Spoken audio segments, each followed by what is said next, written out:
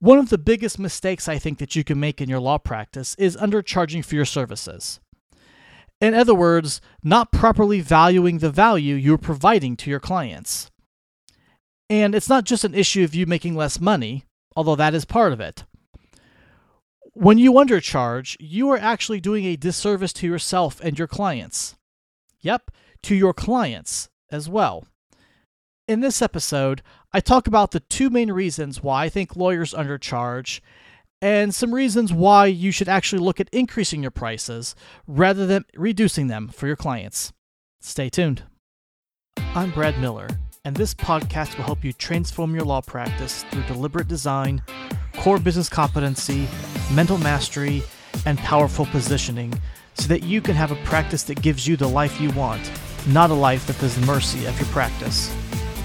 If you want to stop struggling, spend more time with your family, live a life of abundance, and make a difference in the lives of your clients, then this podcast is for you. Welcome to the New Modern Lawyer Podcast. Undercharging. If you were like many solo small firm lawyers, you probably undercharge for your services to your clients. Now, I'm not talking about the occasional discount here or there, or a matter maybe or a case that you take a loss on, but I'm talking about the systematic undercharging of clients across the board. When I was a young lawyer out of law school, I was very guilty of this. I undercharged everybody. When I started, I had an hourly rate. I charged hourly. And I know, looking back in hindsight, obviously, but I know that I undercharged for the value of those services back then. And even when I switched to flat fees, and this was, again, probably over 10 plus years ago, when I switched to flat fees and stopped doing hourly rates, I still undercharge clients on a regular basis. And there's two reasons why we as lawyers tend to undercharge.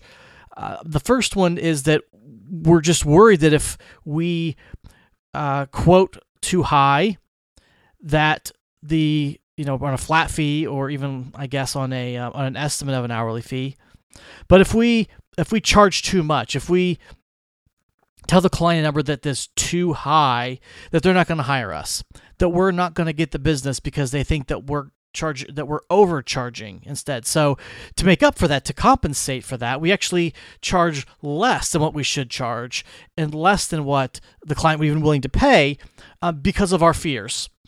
And again, I know that when I was a young lawyer, this was a big part of my problem is that I wanted clients, obviously, to hire me. I was new. I didn't have a lot of referral partners yet, people to give me work.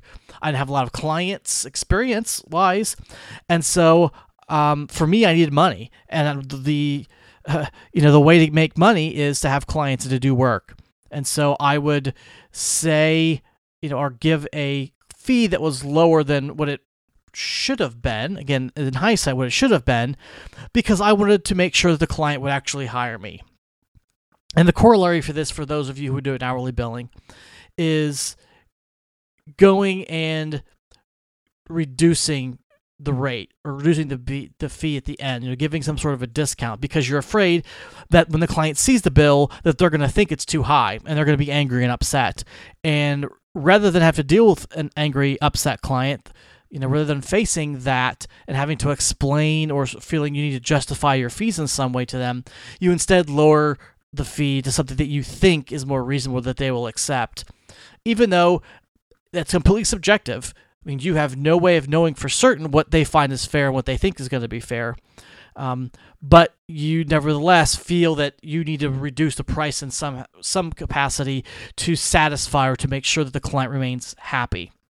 So that's one reason. The other reason I think that a lot of lawyers that we undercharge is because we're not confident in the value of the services we provide. Again, looking back to when I was a new lawyer, I didn't know what I was doing. Out of law school, they don't really teach you how to practice law in law school. And so I felt, I was basically making it up as I went along. So you can understand, you can imagine why I would undercharge, why I would price my services too low, because I didn't know what I should be doing. I wasn't confident in my services that I was providing, and I didn't feel that I could charge as much as a more experienced lawyer because I just didn't have the experience. I didn't have the knowledge of doing the kind of work and the kind of cases and helping the clients. And so because of that, I tended to undervalue what I was providing, and that was reflected in the prices I quoted. So tie that along with the fear of client rejection, of not hiring in the first place, putting those two together, and notoriously undercharged for the longest of time in my legal practice. I'm sure you can think off the top of your head why this is bad for you as a lawyer. Obviously, there's a lot of money there on the table you're leaving that you really should be getting, because of the value of the work that you're doing. And, that's money that could go to help pay your bills, could help, take your family on a vacation or pay your staff or anything like that. And that's money that's not in your pocket, that you're not asking for, that you're not getting for the client. But it's also, undercharging is also bad for your clients. And that may seem a little contradictory at first. Why would it be bad for them that you charge higher prices or that you charge lower prices? Wouldn't they want to pay less? Well, let's go through and we'll talk about today why having a low rate is not necessarily the bad thing. Why having a low rate is not necessarily a good thing, and why it actually is better for you and your client to raise your rates and have higher rates and fees for your work. So the first reason is that when you charge clients more money, when clients are paying more money for their legal services, they have more skin in the game. It is now a bigger investment for them. If they're putting $1,000 into the matter, that's a lot smaller of an investment than if they're paying $10,000 for a matter. And we know that people take care of things that they have put more money that they've invested in, the things that are more expensive to them. Take, for instance, your car. Now, I'm sure that maybe you've done it yourself, or you at least can picture the person with the fancy bright red sports car, and every Saturday morning they're out in their driveway washing that car. They are scrubbing the wheels. They're making sure that all the dirt is off the tires. They are putting a fresh coat of wax on, making sure that their paint job is perfect. Once they're done, their car just kind of glistens in the sun. And again, I'm sure that may be you, and that may be somebody that you can picture, something you've heard about, a stereotype maybe if it were. But compare that then to the person who maybe owns a used minivan or a minivan that they, haul the kids around in. They probably don't regularly wash it. They probably don't run it through the car wash every Saturday morning. They probably don't take the time to buff out all the scratches and all the imperfections every day or every Saturday, and do waxing and really go through and detailing their car.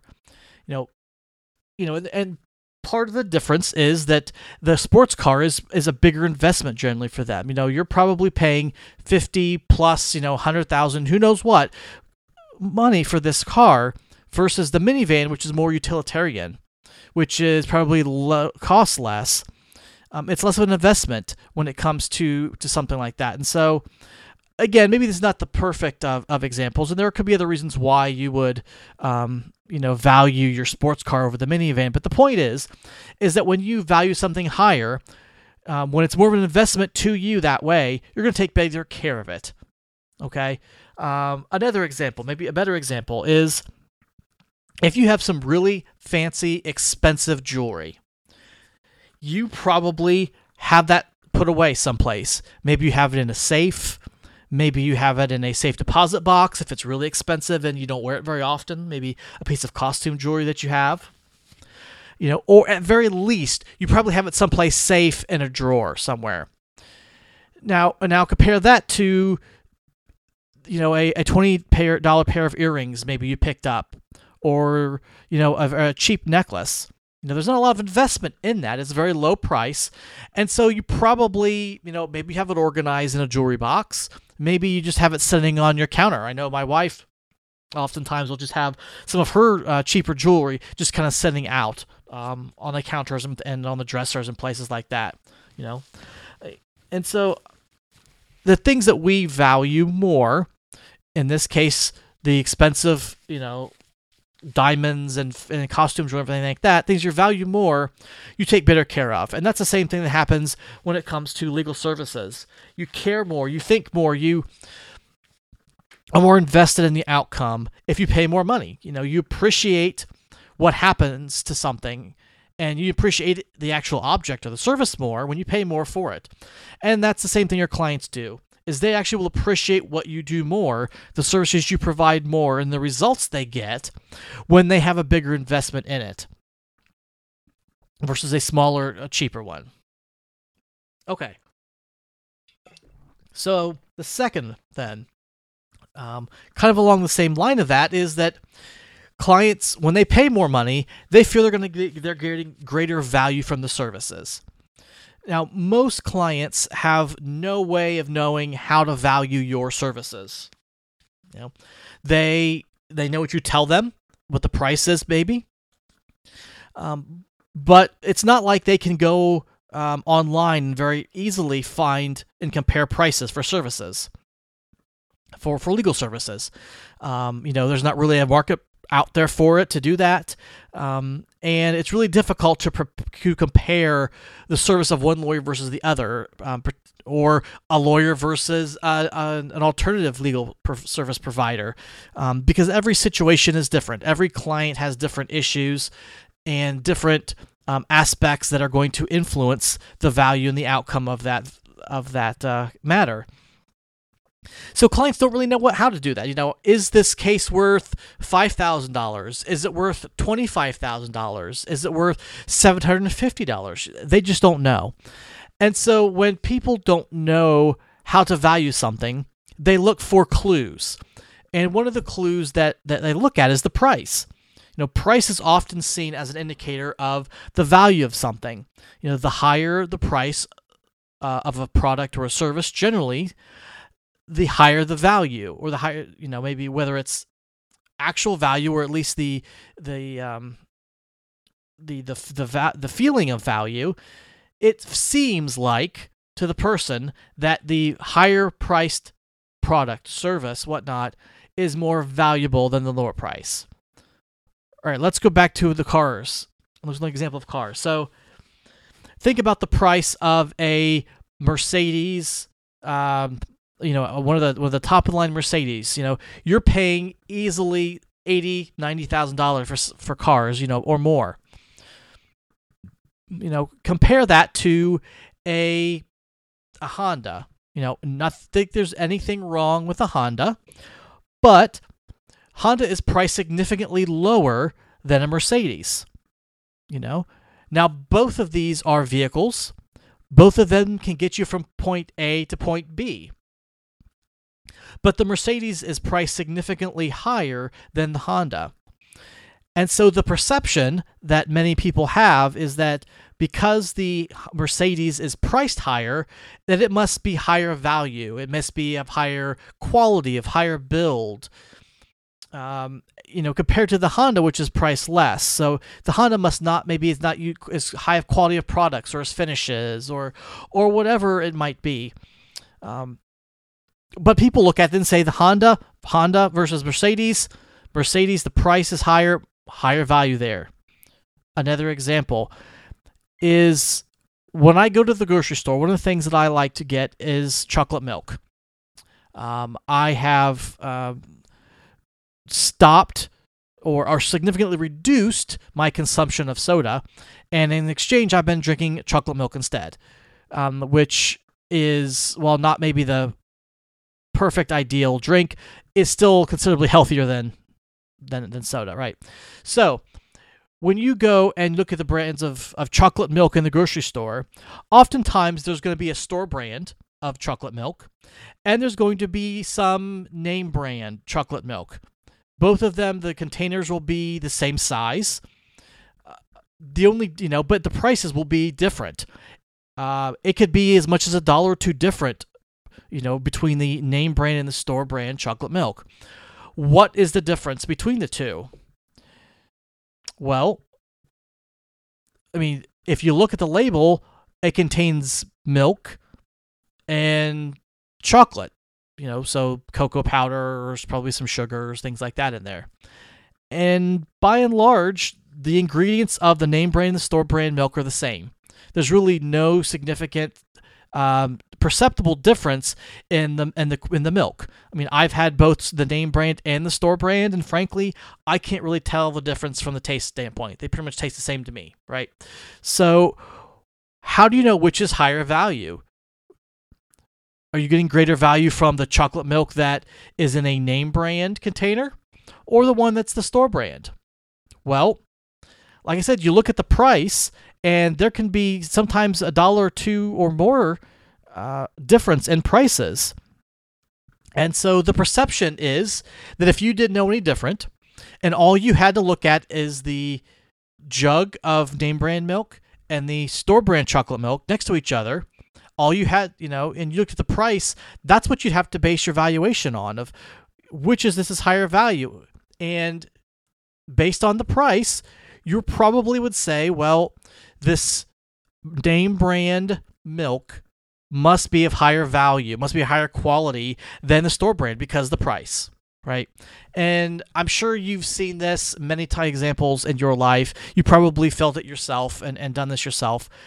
When we don't have any way to compare something, two things together, we look at the price. And so if you are charging your clients a higher price than what the person down the street is, one of the conclusions that they can come to is that the value of your services is more than the value of the services of the person down the street. Even though that may be very similar services, maybe you're both representing them in a traffic ticket, the same sort of a situation, the same court, the same judge, the same people, everything else. The prices can be the distinguishing differentiation between what they see as a high value service and maybe what's not. And so if you want to be seen as a higher value service, you want to charge more. And when you do that, clients will then feel that when they've invested, when they buy that they're buying a higher quality service. Okay? Again, it's just like if they buy that chocolate milk with a name brand, even though it may be a little more expensive, there's a feeling inside that, this must be better quality milk that I'm getting because it's a higher price, right? Even though it may not be. We don't have any way of knowing. Same thing with your legal services. All right. For you, when you charge higher prices, you tend to be more committed to your work. What do I mean by that? So early in my legal career, I would allow clients to expand the scope of the work that I did for them. So they would come to me and say, okay, here is my situation. And I would say, okay, based on what you've told me, here is the fee for my services. And let's say that they're looking to set up a new business entity. They're starting up a new business. And I said, all right, great. Here is the fee. It's going to be, I don't know, let's say $1,000 for that. And they said, okay, great.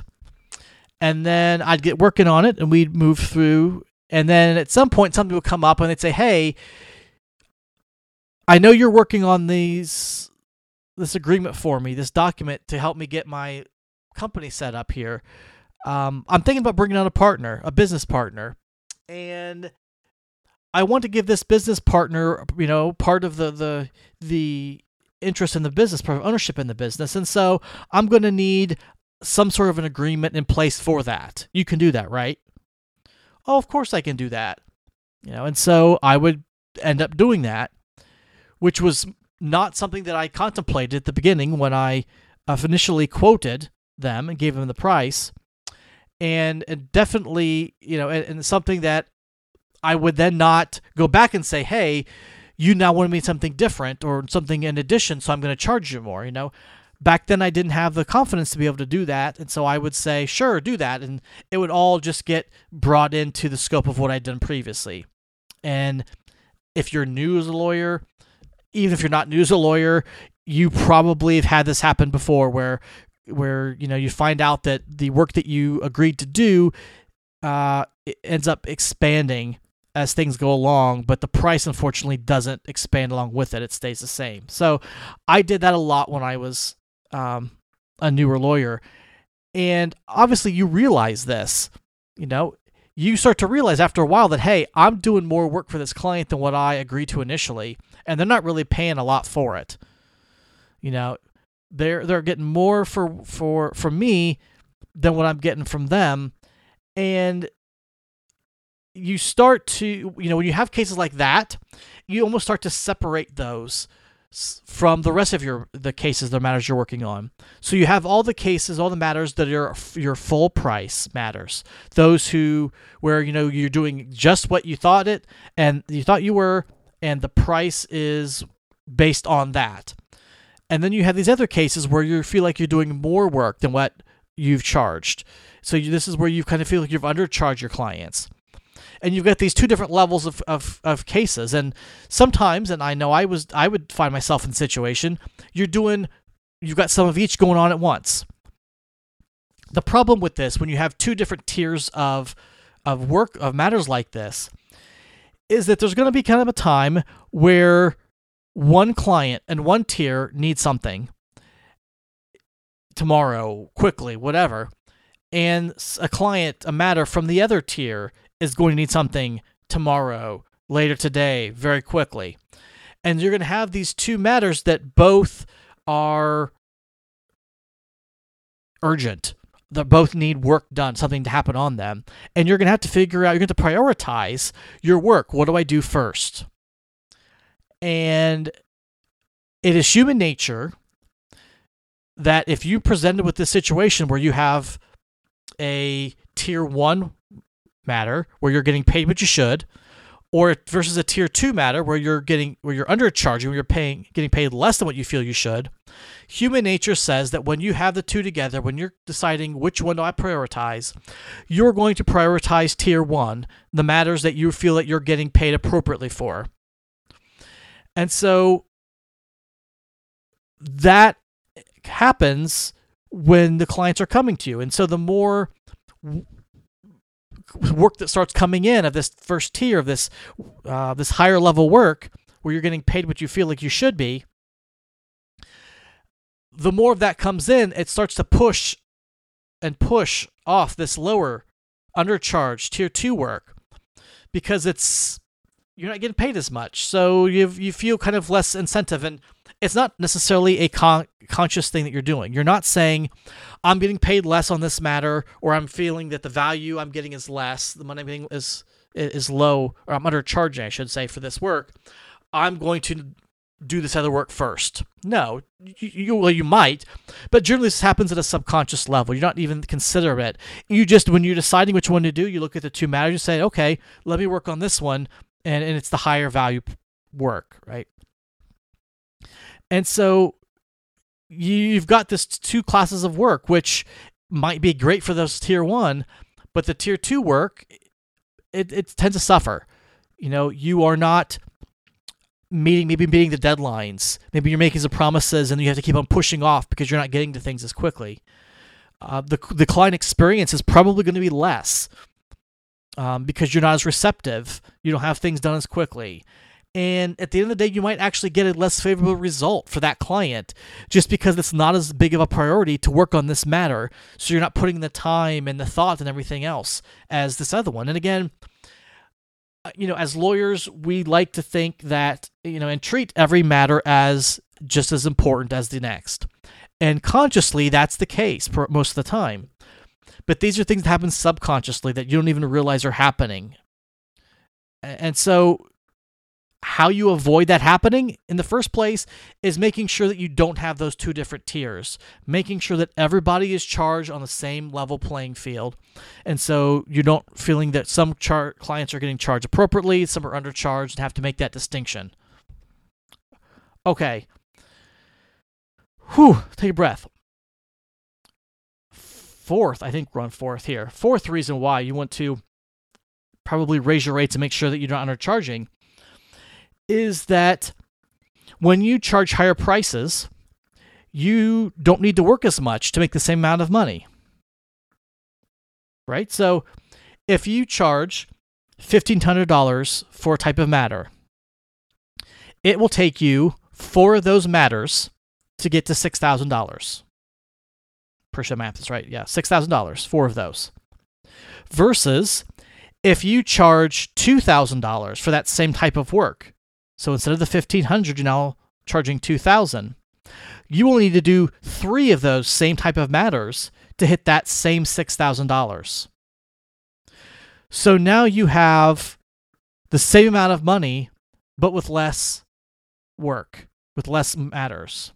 Or if you do the same amount of matters, so if you do 4 for both, now you either have $6,000 if you're charging $1,500 per matter, or you now have $8,000 if you charge $2,000 per matter. And the difference just ramps up exponentially from there. The more you do at that rate, the bigger the difference, the more money that you're making by charging just $500 more. Something as simple as $500 more can make that significant of a difference. So that's a direct increase of profits, and you can increase your if you're looking at your financials. And I know a lot of times lawyers and business owners say, you know what, I need to be more profitable, or we're looking for ways to make the law firm more profitable. Well, there's a couple ways you can do that. One is more clients, more work. Another way to make your more profitable is to cut expenses. So you look and see what you're spending money on, overhead, staff, rent, utilities, all those other things, and you cut some of that, reduce those numbers. The other way, and probably the easiest way to do this, though, to increase your profits, is to raise your rates. So again, by that example, just by raising your rates $500 for a matter, you are making an extra $2,000 for every 4 of these you're doing. Every 4 of these matters you do, you're making $2,000 more. So that's a direct, or again, $500 an additional profit for the same amount of work as you would for the case. So an easy way to make more money in your law practice: raise your rates. Doesn't even have to be by a lot. It just be something small like that, but that can be enough to make a difference. The other side of that is that instead of thinking about how much more money you could be making, maybe you look at this and say, you know what, I want to make $6,000 this week, this month, whatnot. And so I can either charge $1,500 and have to do 4 cases at that rate, or I can charge $2,000 and only have to do 3. So now I've got extra time in here where I'm only doing 3 versus 4 matters. So what are those things I can do with that extra time? Well, maybe you can use that time to focus on some marketing or business development to help expand or grow your practice. Maybe you can use that time to do some administrative tasks, some things that tend to get pushed off, billing, reconciling your bank accounts, things like that, staff issues, things like that oftentimes get pushed down to the side because they're just really not as urgent as other things. Maybe you take that time and you use it to go on vacation. Now you have less work that you do and making the same amount of money. Now you have some time and you can go on a vacation. You can take some time off. Maybe you're not working as late in the evenings or on the weekends. You're able to spend time with your family and friends and do some of the things that you've been wanting to do now, still making the same amount of money, but you're doing less work and having more time for other things that are important in your life. Again, it doesn't take a lot of a really big increase in price. But an increase in price can give you more money, can give you more time to do things, which I think, obviously is going to make you happier. And along that line, the last thing is that raising rates or having higher rates can help make your practice, the practice of law easier and more enjoyable when you're dealing with clients. Because when you charge higher prices, when your rates are higher, you are positioning yourself as an expert or an authority in this field.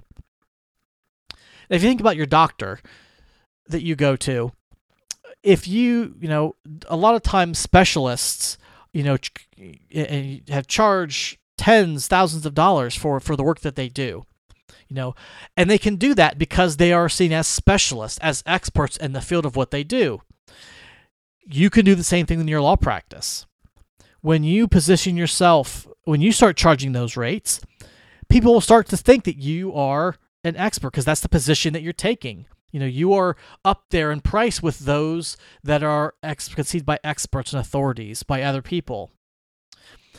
And why do you want to be an expert or an authority? Well, the big one is that when you are kind of the expert, the go-to person, your clients are a lot less likely to be critical of the work that you do or to nitpick and second guess. So as an example, a story that I've seen shared is the difference between clients who are getting a website. Okay, one client gets charged $5,000, and he and the web developer sends the fee proposal to the client, and and this one that says website $5,000. And the client comes back and says, okay, that sounds reasonable. What's included at this? How fast are you going to have this done? What kind of turnaround are you looking? We're looking at here. I was thinking about maybe doing it this way or that way. Is this something that can be done? Is this part of what's included, or is this excluded? Is this extra? All kinds of different feedback and different questions and things like that to go along as a response to this $5,000 proposal. Versus the web developer who sent a proposal for the same type of work for $50,000. And the client who receives this, the client looks at it and responds and says, "Sounds great, check's in the mail." Now, obviously, that's a web developer example, but I think there's truth behind that. The clients who pay higher prices, who see more value in the work that you do, who perceive you as an expert or as an authority, they don't really question your means, your methods, how you do things. They're a lot easier to work with. They just say, all right, sounds great, just tell me what to do, and they do it. Versus those clients who are paying less, the low bono clients, those that are on discounts. Those clients tend to be the ones that question everything, want to know why you're doing something, and second guess, is this the best way to do it or not? And I've run back into this problem with my experience as well, that the clients who pay more tend to be better clients. They were less critical of the way things were done, and for the most part, kind of let me do my thing. And basically their questions were just tell me what you need. Very easy and enjoyable to work with. Versus those where I know I undercharged, and it was a hassle dealing with them because they were always calling, always looking for information or wanting something, or asking questions, or second guessing. Well, is this really what we should be doing, or should we do it this way? And it just wasn't as enjoyable. A lot, to be working with those type of clients. And again, nothing against any of those clients. That's just the experience that I had, and I think is probably pretty consistent across the board that the clients who pay more like that are going to be easier to work with, than those who are paying less, just by the nature of that. And it all goes back to the investment levels and everything else too that we can kind of talk about. So I think I've rambled on here for enough time here. So let me wrap here with your takeaway. So the takeaway for today is simply that undercharging your clients is bad for both them and you. Charge what you're worth. And chances are good that if you think you're charging appropriately, you're still probably undercharging, so you might want to think about raising your rates. All right, thank you guys for listening, and I will talk to you guys on the next episode.